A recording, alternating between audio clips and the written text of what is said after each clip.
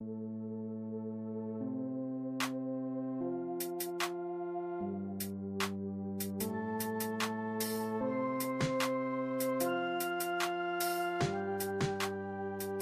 that was insane. I didn't know if I shouldn't say it because you guys were like.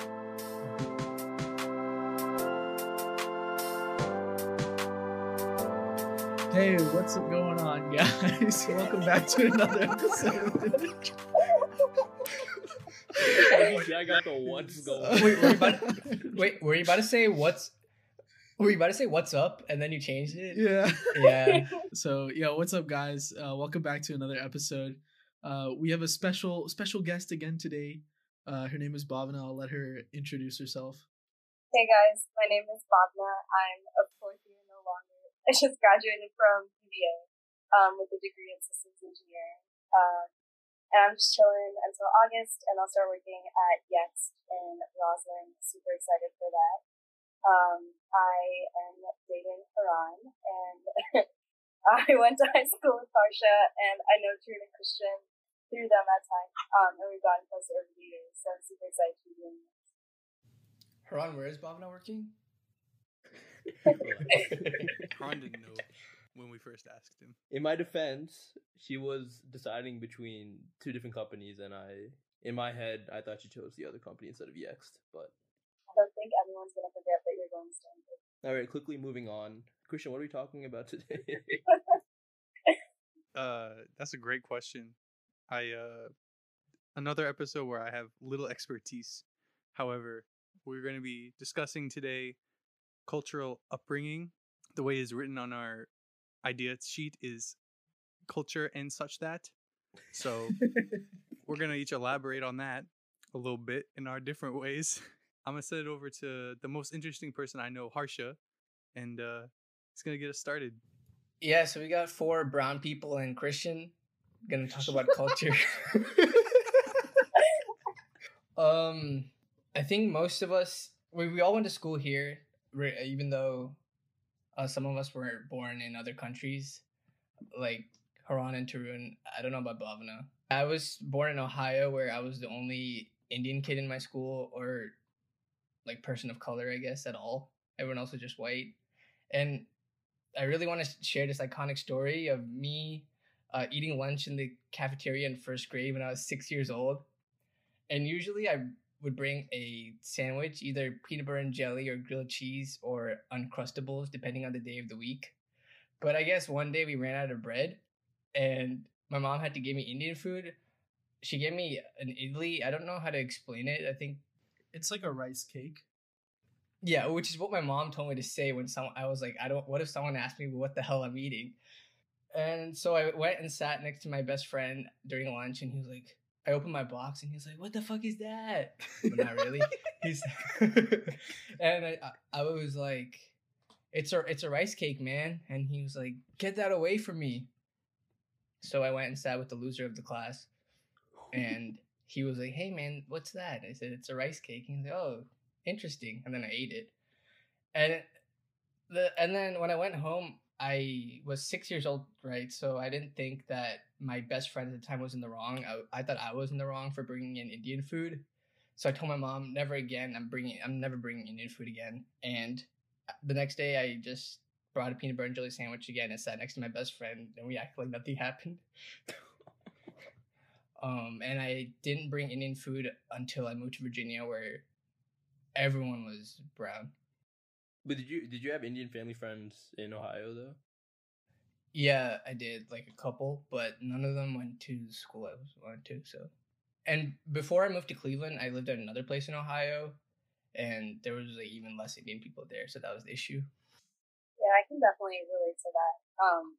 Especially in elementary and middle school, even though I grew up in Virginia, I grew up in a pretty non-brown part of Virginia, of Northern Virginia. So, when I used to, I started, first grade by bringing, Indian food to school, and people used to tell me that it was smelly and that it was weird, and so then, my poor mom assimilated and learned how to make, super white pasta and sandwiches and stuff, and, that's what I started bringing. But I remember in third grade specifically, it was kind of not the norm to be vegetarian because my whole family's vegetarian, so that's how I grew up. And I remember this one kid like kept taunting me with meat. Like he like had his cafeteria tray in front of him, and he had, I think, like a chicken sandwich, and he like pulled the like chicken out of the middle, and he kept like shoving it in my face. Like, are you sure you can't eat this? Like, you're sure? Like, not even a nibble. Like, you don't even want to try. And I was like, please, no. So I think like in terms of food, like people just weren't used to like what I ate at home, and also like the fact that vegetarianism is a thing in like brown culture. So it took a while to like explain that and normalize that, I guess. Yo, kids are mean, man. In high school, freshman year, when we had health class, basically it was like the first day, and the teacher was calling attendance, and then there were some like douchebags in the back, like they were pretty much bullies. But she called my name and she said it right. She said Tarun, and I was like, oh, here. And you had to go up and it was like, I think you had to like say an icebreaker or some shit. I don't know, fucking something like that, right? And then when I was walking back to my seat, one of the douchebags in the back was like, Tarun, what kind of name is that? And I was like, dude, how old are we, bro? What the fuck is that? Shut the fuck up. I was so angry. It has nothing to do with food, but still racism. Yeah, I was definitely one of those fuckers. But I didn't just make fun of colored people, I made fun of everybody, so it's okay. Oh, so that's okay then. Yeah, I don't discriminate. I didn't have any colored people to make fun of, so like that wasn't really an issue here. Yeah, my elementary school, I think I was the only brown kid in my class, and then I think my sister was the only brown kid in her class too. But it wasn't too bad. I don't remember like having to worry about what I brought for lunch. The thing I worried about the most is because at home, all of us, like my whole family, eats with our hands. Like I would struggle with that when I went to school. So then my mom would like chop up the parathas into like I could quickly just dip it instead of like having to actually like use my hands to tear it up and all that stuff. And then I got to start using spoons and stuff for rice, which I wasn't used to. But yeah, I don't remember too much discrimination on that end. Well, a lot of the white kids like to like take it as a challenge. Or a lot of them would take my food and be like, "Oh, I bet I could eat this. I know it's spicy. I think I can handle it." So it became like a challenge that way. Damn, you had nice white friends. Yeah, no one was that. I mean, like I got like the occasional like brown jokes, but it never comes with food. It was just like you know, like in elementary school, like there's a little bit of racism there because we're all young and naive.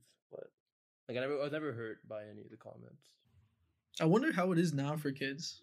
What do you mean? I feel like it should be better. I think it's better because just because there's more of people like us in schools. I mean, it still depends where you live, though. That is also true. I was just thinking as a whole, as a nation, you know, cyberbullying and bullying as a whole has probably decreased, right? They would always pull out statistics like that when you're in school. They would say like, oh, every year, you know, bullying's going down, drug use is going down, like we're making a difference kind of thing. But I really don't know how legitimate that was. Do you think that cyberbullying went up because kids had to take Zoom classes at home? What do you mean? Well, like, you can't physically bully anymore, so you have to cyberbully. All the physical bullies resort to cyberbullying. I hope not, bro. That'd be so sad. It's a weird world we live in. I like the point that you brought up earlier about mainstream. It reminded me that one of the first projects that Haran and I did together in 11th grade, the project was like we had to write like a declaration. And me and Haran chose to, we both have like ridiculously long last names, so we both chose to write about like a declaration against the mispronunciation of like long last names. And it's interesting because like I don't know if this happens to you guys, but people will like take a look at our name, whether it's like a doctor's office or a teacher at school. They'll look at it and then they'll hesitate, and you'll know it's your name. And then sometimes they'll just be like, I'm not even going to try. And then, but like our names are pretty phonetic. Like there's really not any hidden or like silent letters in there. I think names was definitely like, I've like moved schools from like age 4 to like age 6. Like every year I switch schools. And I got Bhavana at my first school, and then I got Bahavana at my second school. And then I got Bhavana again, like, when I started at my actual elementary school, and then over the years, I decided I should actually correct them, but... Bahavana sounds kind of fire. It's like, you know, the Bahamas. And Havana. Just combined them. Havana and Bahamas. one of my basketball coaches in middle school tried to read my name off the roster and just proceeded to call me H the whole rest of the season. Your name's so easy though. Yeah, I have no idea. But I do have a really long name, and that was honestly one of the most stressful parts for me during like any standardized test, like the SAT, because I would always be the last person to finish, and the proctor would just stare at me until I'm done, and it's just very nerve wracking. Yeah, I appreciate, or I don't appreciate, but it's just funny when people see my name and they like take it as a challenge and they want to get it right, and I appreciate that. Like I like when teachers take the initiative and they see like long names and they really want to nail it. It's like some people don't give a shit. Like they'll just say the name and they'll just assume that they're right and not like make the effort to see like, oh, did I mispronounce or anything. Yeah, I think it's really meaningful when they take the initiative to ask you how to say it or if they get it right, versus just like them coming up with their own pronunciation and just like running with it and not really asking if that's the right way. Yeah, my 4th grade teacher, he would take my last name and then add like Pon, Fawn, Mon, Lon, and like he would just like go on with it. Cause like my first and last name pretty much, I mean they kind of rhyme if you say it in a way. So then you can just keep on adding letters to the end to make it like keep it going, I guess. Can you give us an example? He would just be like Chitharon, John, Fawn, Pon, Son. And like he would just say that he would just like every single new day, like when he did roll attendance, he would just add new things to it. And I guess he thought it was funny, but Oh, white people. I didn't even say he was white, but yeah, he's a white teacher. I knew it. I could just tell. Christian, how did you feel when you first met Harsha Tune and Karan and saw their names? I got Haran's name wrong for like a week. I thought it was Haram, like Harambe. So that was my bad. Everybody else's name, like I'm shit with names anyway, so it's hard for me to learn people's names to begin with. But I don't really struggle more with foreign names. It's just repetition, trying to learn people's names. That's all. But I didn't really have a problem with acclimating to stuff like that. I don't even remember introducing myself to you, Christian. Bruh, I thought you and Harsha were the same person probably for like 2.5 weeks. And then when we both showed up at Gobbler Fest, you were like, "What the fuck?" Yeah, bruh. I bet you the first time Christian got food with us and he just saw Harsh and Tune were the same thing. He was like, "What? My eyes playing tricks on me. What's going on?" Bro. Yeah, if you guys don't know, Harsh and Tarun just copy each other's orders whenever we go. Every fucking time, bro. What you mean copy? We both pick the best item on the menu. No, No, okay, no, we no. always go out for food and then like me and Christian pick up our stuff and then Harsh and Tarun will look over to each other and be like, "Yo, what are you getting?" And then they'll say it and be like, "I bet same." No, it's just because we have, for me at least, right? Sometimes the menu's just bare long and I can't be bothered to look through the whole thing. So I'll just look over after looking at maybe 10-15% of it and I'll ask Harsha, I'll be like, "Harsha, what you getting?" And they'd be like, "Oh, I'm getting this." And I'll be like, "You know what? That sounds pretty good." Then I'll just get it. You're so fucking lazy. Holy I'm not shit. lazy. He's a great picker. You of just tastes. said that you only look at 10% of the fucking menu. Has your mom ever gotten really mad at you and called you by your full name? Not in like 15 years. I think my mom did for my sister, but not for me. She would just say my sister's first name and then her middle name, but then not say the last name. But she never did that for me. How about you? Do you guys ever get the full name treatment when you pronounce No, it? it take two. It's a waste of time, bro. It's a tongue twister. They just call me insults in Telugu, and I would just know it's about me. Yeah, they call me donkey and all the above. I'm the younger sibling, so I never got in trouble, basically. That's not true. There's no way. Okay, I mean, I got in trouble, but like, it was like a slap on the wrist. How else do you guys think your lives were different because of your culture and background? So I was talking to my mom about this recently because she was asking me, like, do I see myself staying out on the West Coast? And then I was like, I mean, potentially, depending on jobs and how I like it for the next 2 years. And my dad was like agreeing, like, yeah, that's a fair point. And my mom's like, no, like you have to come back after, like you have to stay at home. And I was like, what do you mean? And she was like, I just want like, I don't know. In her eyes, she wants me and my sister to be at home until we are married, I believe. Like, I mean, ideal case, I guess. And because that's at least how she was raised. Like she couldn't leave her house until she married my dad. So I think I feel like since I've been young, I've always kind of been homebound. Like I always feel most comfortable at home. And I knew that used to piss off my mechanical engineering friends at Tech because they always wanted to do like weekend trips, and then I would be like, I kind of want to go home on the long weekend. I don't really want to go on a trip, and then they'll be like, why do you always want to go home so badly? And I don't know. I feel like just the way I was brought up, that's kind of instilled in me. If that makes sense. Turin, do you think your family expects that out of you too, just because your brother has also been home for the most part? Yes. 100%. Yeah, I mean, I don't really have a big problem with it. The only thing is, commute's kind of whack right now. Not that I have to commute right now, but when work starts again. My parents wanted me to leave. Leave? Or so they say, yeah. Damn, what'd you do wrong? No, they're just like, you've already been here for so long, you should try to experience other places. And they wanted me to take my job in New York, but I said no. Yeah, my parents say the same thing, and even though I'm working locally, they still say like I should get an apartment near Roslyn. But I think for me the reason is like I'm an only child, so like I like having my independence a little bit, especially just having my parents always kind of be there for everything. So I think they also want me to just branch out and be on my own a little bit. But there's something. I'm also an only child, and I can't wait to have my own place because I love having my freedom and independence. Yeah, I think independence feels great. I think that's the one thing I miss about college is that feeling of like your friends are all so close, and you can kind of go back to that. If we get like 10 people, right? That not even 10 people, probably like 5 or 6. Can't we just get a house? Yeah, but it's gonna be hard with all the like. I don't think that many people are, at least within our friend group, gonna be in the same area that much for an extended period of time because a house you have to get a mortgage, and those are 25 years long.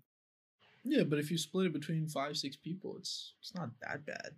But you can only put one person's name on the mortgage, Yeah, but you can co-sign.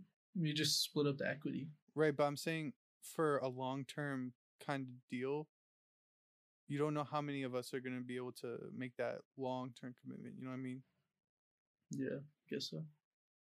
Yeah, I was thinking about, so one of my favorite YouTube groups, Sidemen, they had their own house for a couple of years, but the thing is, as you get like, especially when you approach around like 26, 27, like around that age, like after maybe like 3 or 4 years of working, like everyone's lives go in like different directions, and like you find people, like you want to like progress a relationship, you want to do something else, you want to get out of the area.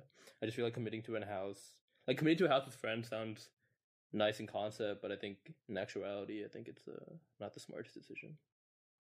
Just because, like what Christian was saying, the future, like the long term, in the long term, I don't think it's worth the investment. Speaking of long-term investments, we're looking to make some soon, so we're gonna take a break and listen to this week's ad. Ugh. Okay, welcome back. Oh my, yo, chill the fuck out. It's so aggressive. So, I have a younger brother, so I don't really know this, but being a girl in brown culture, how is that different? You'd think from, like, say myself. Yeah, I think in some ways we're held to a different standard. I think brown girls, in general, we have a little less leeway with our parents, especially like, for example, if I'm going somewhere, and it's like later at night, like I have to explicitly ask permission. I have to stay where I'm going, even being like, I know there's this whole concept of like after 18 you're an adult, but I don't think that really applies in brown families that I've seen so far. So like if I'm going somewhere at night, I have to say where I'm going, who I'm going to be with, how long I'm going to be out, when I'm expected home, and in extreme cases, I can provide phone numbers of friends. So in like just gauging the conversations that I've had with other people, I don't think brown guys are necessarily like held to that same accountability. So even being pointed to, like I still have to answer to that. So I think that's one thing. And in general, just from what I've seen, like in friend circles and from like other adults, we're just expected to be bigger torchbearers of culture, in the sense that we're expected to kind of carry out certain actions and act a certain way and behave a certain way in public, whereas guys are kind of given the free hand. Like, for example, like if we're having a party at our house, like I have to definitely like be downstairs, be totally active, be like always attending to guests. And obviously that's a given, like if you're hosting something you want to be there. But I've been to family friends' houses where the guys are just given a complete free pass, whereas their like female siblings aren't. Like the guys like are allowed to like be upstairs playing video games while there's something going on in their house, whereas the girls in that same family are expected to like be there and help their parents out. So that's definitely a double standard that I've seen. I feel a bit personally attacked, but it's definitely true. I have an older sister, and she definitely is required to do more stuff in the house, especially during parties, than I am. But that's also because my parents don't trust me, which is also fair because I haven't shown anything to them. Any promise? Yeah, I haven't shown any promise. Which begs the question: why does my mom only want me to stay at home? Because I don't do shit. So Another thing I've noticed is that most girls speak their native tongue more than guys, I think. But I don't know if that's just coincidence or not. Yeah, I don't think I've ever like looked into that, but that's interesting. I guess for me, like my parents made it a point to speak only Telugu in the house when I was growing up. So I kind of, along simultaneously with English, that just kind of like became a second language for me. But yeah, interesting along that. I've never seen that along that. yeah, for me, my sister can understand Tamil. I can read Tamil, but I can't understand what I'm reading. So it's pretty much useless. That's what 2 years of or like a year and a half at Tamil school did for me. Oh, but yeah, and at home, growing up, my parents spoke English in the house. But some rare occasions they'll speak in Tamil, like they'll just mix it in. They'll have like Tamil phrases that they'll say. Just like they'll like mix it into like their daily conversations. But so yeah, I think I never really picked it up when I was young, and that kind of screwed me for when I was older. I also didn't make the greatest effort of learning because I went to Tamil school when I was in, I want to say 4th or 5th grade. And I kind of just didn't really pay attention that much. Like I like to learn the symbol thing, like learn how to read, because that was interesting to me. But I never really paid attention to all the words, like what they meant. So I have a very basic knowledge of the language. For me, it was tough because when I came to the U.S. at like 2 years old, basically at home they were speaking Telugu, right? But then as soon as I started going to school, no one obviously spoke Telugu, so I was like, oh, that's not the right thing to do. So then I started speaking English, and then slowly over time, I just kept speaking English at home. My parents would want me to speak Telugu, but it'd be like, I don't know, I guess I wouldn't feel right about it. And then I went to India for a summer, and then I got all my Telugu back, and then as soon as I came back to the U.S. at school again, it was like gone. And then ever since then, especially when I was younger, my parents would ask me to speak it at home, but the accent and the way you speak it just kind of just left, right? And so when I tried to speak it, I mean, I don't think they did it because they were laughing at me, but they just laughed, because it didn't sound right. But that made me feel like an idiot. So then it just you know what I mean. So I just stopped speaking it. And especially when we're on the phone with relatives in India, they're like, "Oh, this man's American now. Wow, ha ha ha ha." And it's just like, "Man, fuck out of here, bro. I'm trying out here. Like I'm really trying." And then it was kind of gone. But I can understand everything. Yeah, it's the worst for me when I'm at Sri Lankan family fun parties and all the uncle and aunties are talking, and I can pick out words, but I can't actually follow the conversation that well. And I think over time, my parents got tired of me like tapping them on the shoulder, to be like, "What did they say?" Or like, "Help me out here." That was also true for watching Tamil movies, because my parents just got tired of me asking to translate every 10 seconds of what was said on the screen. So if there wasn't subtitles, I kind of just stopped watching Tamil movies with my parents, and I think that's kind of sad. I feel like I wish I knew the language for that reason. I think it's easier for me to understand people rather than movies because I feel like they talk faster in movies. So I do only watch movies with subtitles, but I can understand when people speak to me. Parsha, is your brother the same as you? Yeah, exact same. Yeah, I used to pick it up when I go to India and talk, and then I would lose it in a week, and then I just stopped picking it up when I went to India. So I'm just completely useless. That's why there needs to be one universal language. Love. Oh, shut the fuck up. Christian, did you feel the same way when you went to Spain and you felt like your Spanish was super strong when you were in the environment, like immersed? Oh, 100%. I mean, I took Spanish since I was in third grade, but I never felt like I was proficient in it because you never get a chance to use it. Like, I came across a lot of Spanish speakers and Hispanic people, especially early in college, but you never really get a chance to use it. And so being in that kind of environment, especially, I mean, I can relate to what you guys are saying about like what Tarun said about coming back from India and then not using it and then it all just kind of fucks and goes away. Um, yeah, I definitely feel that right now.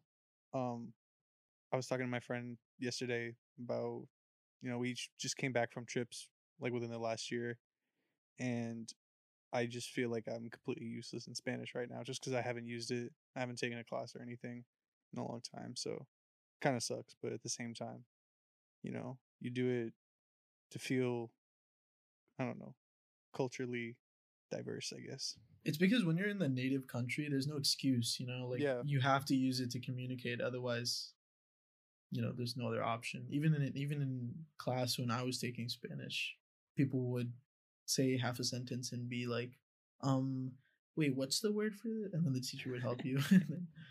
Yeah, it's a lot harder when you don't have people to help translate for you. Like we would always carry you know, English to Spanish dictionary and vice versa or whatever. It was a lot more useful to try and make a workaround with the words that you did know to try and describe what you were trying to say. But I remember one time I was at the hospital, and this like old Spanish lady was like she was like lost, and she was trying to talk to the person at the lobby, and he wasn't really being that helpful. And then my mom's like here, like go, there's your chance. And I was like, calm down. So that I went to go talk to her, and I managed to give her directions to where she wanted to go. So that felt good, at least. I understand where you're coming from. I know it can feel like you're butchering their culture or whatever, but I think from their perspective, they probably appreciate that you're trying to communicate that the way that they do, Yeah, my host mom said something similar when I was over there. She was like, if you make mistakes, it's fine. And if I correct you like mid sentence, don't worry about it. I'm just trying to get you to make it more authentic and make it sound correct, not trying to be rude. So I feel like they're definitely appreciative of the effort that you're trying to make. Some of my cousins here, they live in Texas, and when we would go to India together, they would talk in English to me, obviously, and my parents. But then if it was one of my uncles that are from India, they would like switch and try to talk in Telugu, and they're like, "Hey, we know English too. You don't need to do that." And it just got a little awkward. You want to hit a hot button topic of religion? Let's do it. Christian, dive. can you please tell us about your journey with Jesus? That was also written on the idea sheet, and I don't know who the fuck wrote that because That would be me. you're a fucking moron. Yeah, so my family, I don't fucking know. There's a bunch of different types of Christianity. I don't know the difference between all of them. I'm not gonna pretend like I know. Basically, my mom was like somewhat religious when I was younger, and I went to church I think up until I don't know 4th or 5th grade because I went to a Trinity school in 3rd and 4th grade, which is another part of Christianity or some shit. I really don't know. But I went to a private school for 2 years and I was like, okay, this is like I had to go to religion class and I was like, okay, this kind of really doesn't make sense. So what the hell is the point of this? So I went back to public school after that and I don't really think I've had religion in my life since then. I don't practice anything. I have other parts of my family that practice, but I'm not really about that. It's just not something that makes a whole lot of sense to me. I'm not gonna interfere with what other people practice or try to impose or anything, but I'm just not in the belief system of like following something that I can't tangibly see, I guess. So I have a very different view than I think a lot of people, especially in a world like this. So you can just move on from that. It's okay. Yeah, I guess I had kind of a different experience with religion. I think just by virtue of being trained in Indian classical dance, I think that gave me a pretty big door into religion because our dance is so rooted in like mythological stories and religious concepts. So like that plus I went to a Sunday school also growing up.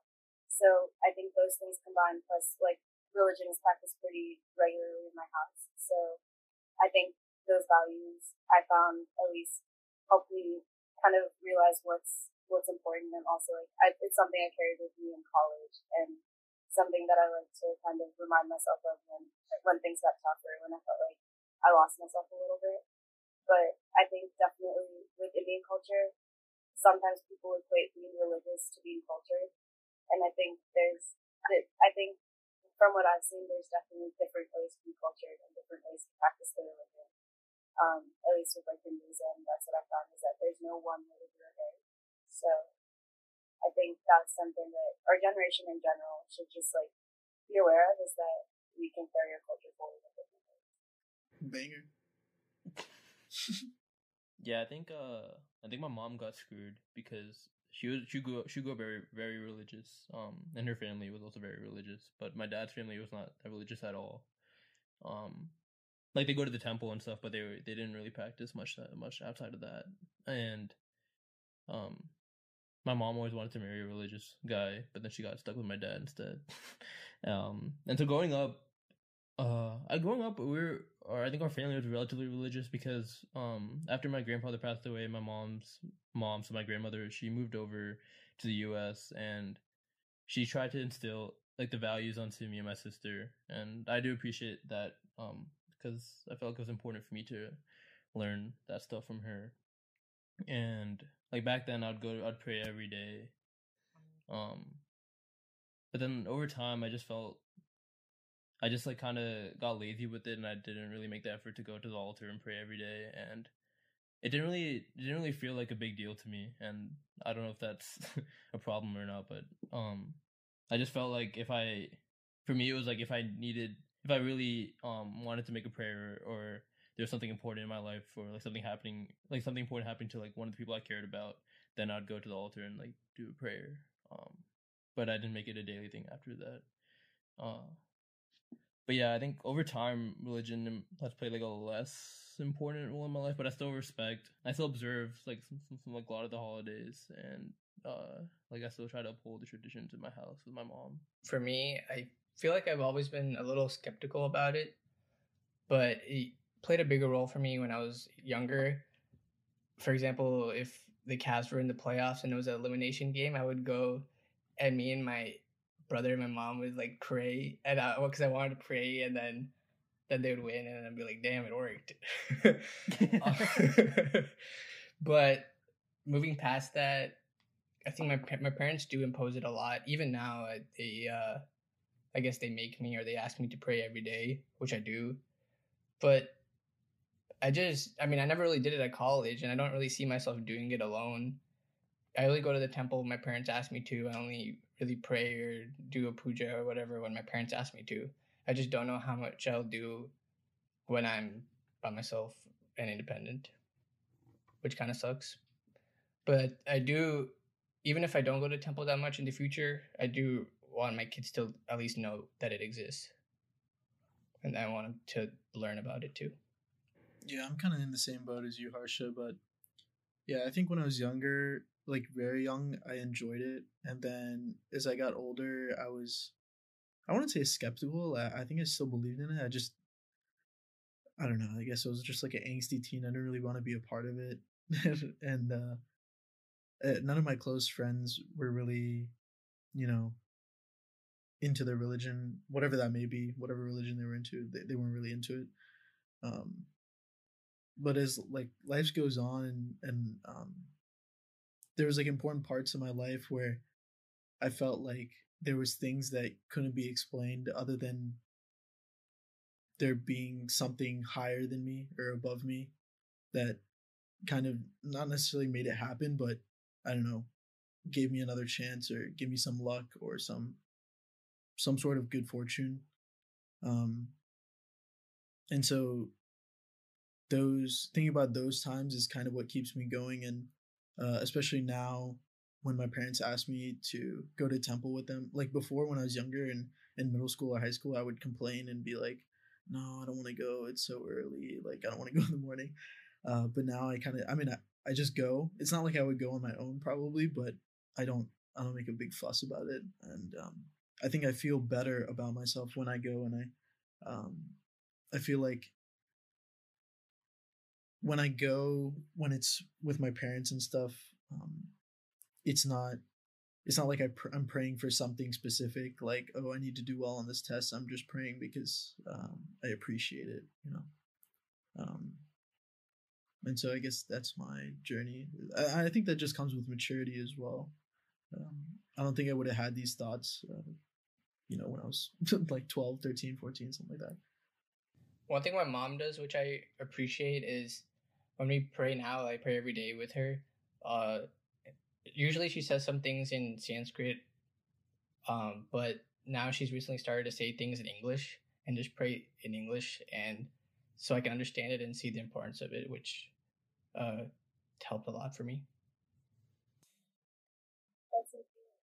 I think, like, kind of going off of that, what I've realized is, and a lot of people who seem to kind of are like a little like questioning about it, religion was kind of forced on them, kind of almost like with blind faith, where they didn't really know what they were praying to or like understand what was going on or what the meaning behind it is. And I think especially because like with Hinduism, it's not a set lifestyle or a set like we don't have an every Sunday go to the temple kind of thing. Like everyone does it in their own way. So like there's really nothing like motivating us. But I feel like it's just it depends on like how it's taught to you, and if it's like kind of pushed on you. I think that goes for any religion. It's just kind of pushed on you, kind of just tend to reject it because it doesn't feel like it fits in. So I think like Toon said, it's just like a journey, like a personal journey, and you just find it and you feel like it fits into it. Something I've always struggled with is how much of what I'm doing and how much of my success is attributed to something higher than me versus what I've put in. And I just don't know the answer to that, I guess. That's a provoking question. But I think we have another provoking question. Isn't that right, buddy? Oh yeah. Come on, I'm throwing you a lob here, goddamn. Yeah, so we haven't done this in a few weeks, but this week I finally have an interesting question by Tarun. So I before I would kind of lay the question on to the boys or whoever we're with for the first time in the podcast, but this time I really wanted a good answer, so I let them know a few days before. But the question is, what's one moment in your life that you'd like to relive? Bhavna, I'm gonna call on you since you're the guest. I think also at the top of my list it has to be the time that me, Amrita, Harsh, and Karan went to the Beyonce and Jay-Z On the Run tour concert. And what I realized, I think there while we were at the concert was like I kept trying to get a video because or videos of like all her songs. I already knew what her set was gonna be, but I just wanted videos so that I could just like keep reliving those moments. What I realized is that in the process of like trying to get a video and trying to get the right video, I kind of didn't pay as much attention as I wanted to. So I'd want to relive the concert, just to bask in that glory. It was a pretty good concert, yeah. I like Gold Link the best. Hey, I was actually gonna say that too. Shout out Gold Link. But also fuck Gold Link for his well, not fuck Gold Link, but his takes with Mac Miller. That's a questionable. He's a fucked up individual. Wait, I'm not hit. Good music though. What did he say? He said some fucked up shit after Mac Miller died. It's just kind of out of line and unnecessary. Yeah, there's just no reason for him to bring it up, really. For me, I think like I would want to go back to Anfield, which is where my club Liverpool play, and I went there December of 2018 for one match, and that was always on my bucket list. I was actually going through my notebook from high school, and I had a bucket list from senior year, and number one on that list was go to Anfield to watch a home Premier League match, and I'm glad to say that I accomplished that. But I think just going when I was there, I feel like I didn't really appreciate what like that it was happening. Because it was sprung onto me like the day before they said they showed me the tickets that they were going, and like they were going to take me because I was with my cousins, and it was like a huge surprise, and I feel like it never really hit me until like after I left the country and I came back to the U.S. and I was like, damn, that just like really happened. And but yeah, the atmosphere was crazy. Like the fans were really loud. I kind of just wish had like more photos and videos of the whole moment, because I was gonna take a video of like the fans singing "You'll Never Walk Alone," which they always sing before the match starts.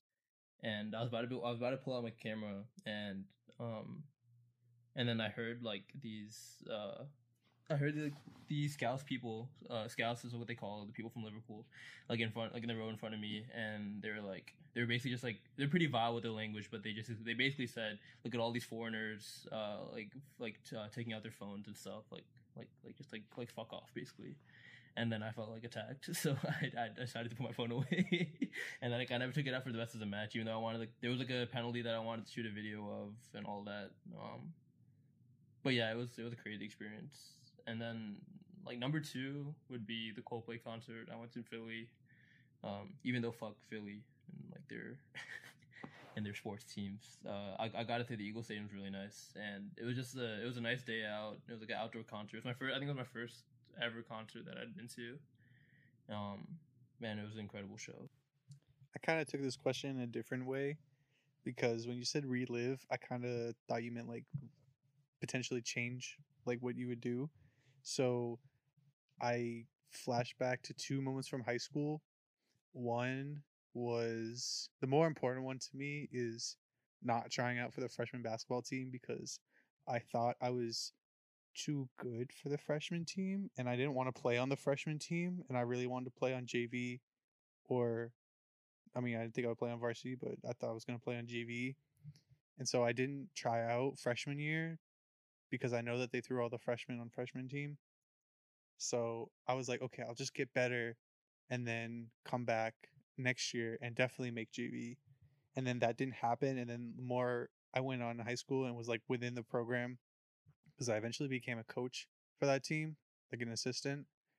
I realized that basically what they do is if they throw you on the freshman team, they're going to just try and help you get better so that by the time you're sophomore, junior, you can be on varsity or maybe still JV, but work your way up. So I didn't really understand the pecking order. And I had a lot of people telling me, like I had this one coach at this college camp. He told me I had the best jump shot in NH, which definitely wasn't true, but like to hear it, like, you know, that boosts you up like a little bip. I was like, all right, you're kind of bullshitting, but what basketball players came out of NH? Matt Bonner. Hold up.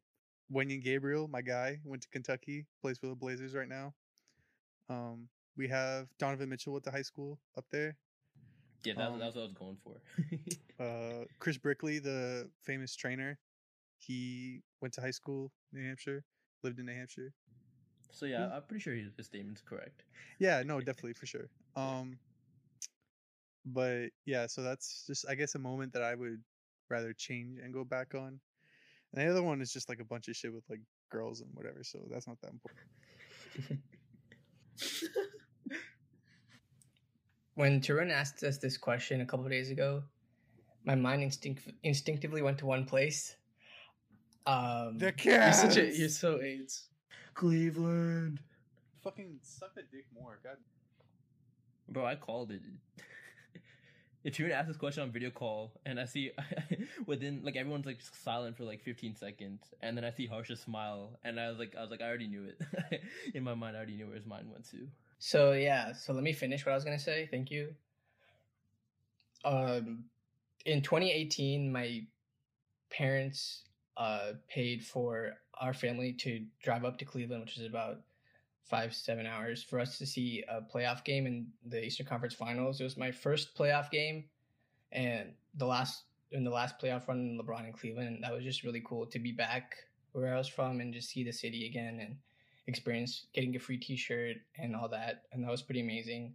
Also, when watching the Cavs win in 2016 was just really amazing, just because the amount of time and money I've spent on this guy is kind of insane. And and it finally paid off, and it's kind of interesting that I graduated high school, I finished that education, and like right around that time, important moment in my life, we broke through and won after 50 years, and it was just amazing. But other than that, at the end of the summer last year, after I got my return offer to go back to Capital One, my parents actually surprised me with tickets to Broadway to go see Lion King in New York. And I thought that was really thoughtful of them. And we got to drive up and spend time in the city and then watch it play, which is really amazing. I highly recommend it. But yeah, those two things I really want to relive. I also wish the Cavs won a little bit later when I was more older and financially independent, so I could go back and either see the parade or be there for some of it. It's your turn to answer, bucko. I thought really hard about this, but I took it to a different level. You guys like mentioned like a bunch of experiences that were very, prominent. I don't know how to describe this in a way that's not deep, but I guess it was a deep moment for me. Basically, like junior year, I meditated a lot, and there was this one moment where I had almost like an out of body experience, and I just reached like a really deep moment of clarity about what I care about in life and who I care about and what I want to do. And that was a while ago, and things have changed for me now. And right now, personally, I don't really know what I want to do. Like, I don't know where I see myself in 5 years or 3 years, 5 years, 10 years. But I wish I could relive that experience, but cater it to where I am now and try to figure out what the fuck I want to do in life. Oh, that was insane. I didn't know if I should even say it because you guys were like talking about concerts and whatnot. Yeah, damn, I feel like I didn't think hard enough about this. No, I mean it's straight. I feel like for me, whenever I just go somewhere not in this area, it's pretty prominent for me. So I treat it as that. I think it'd be really fun to do like just like one more night in college, like living that place all over again. That would be just like pre-COVID, just because like we never got like that one last, you know what I mean? Like it just kind of ended for us, but none of us really knew that it was the last one. Yeah, hopefully, I don't know about your school, but our friend group is trying to make that happen in June if things get better. So hopefully everybody has that one chance if things allow for one last hoorah. I word. Yeah, guys, I think that's about as much time as we have for today. Want to thank Bhavna for coming on. Is there anything you want to plug or anything? Yeah, you can check out my Instagram. I post dance videos every now and then, and hopefully, now that I have a lot of free time, maybe more content. We'll pop that in the description on our Instagram post, which we will continuously plug. And if you haven't checked that out already, we suggest that you do because we'll have content coming on there soon. But other than that, I think that's about it for this week. Thanks for coming on, and we'll see you guys next week. All right, bye. Bye. Bye.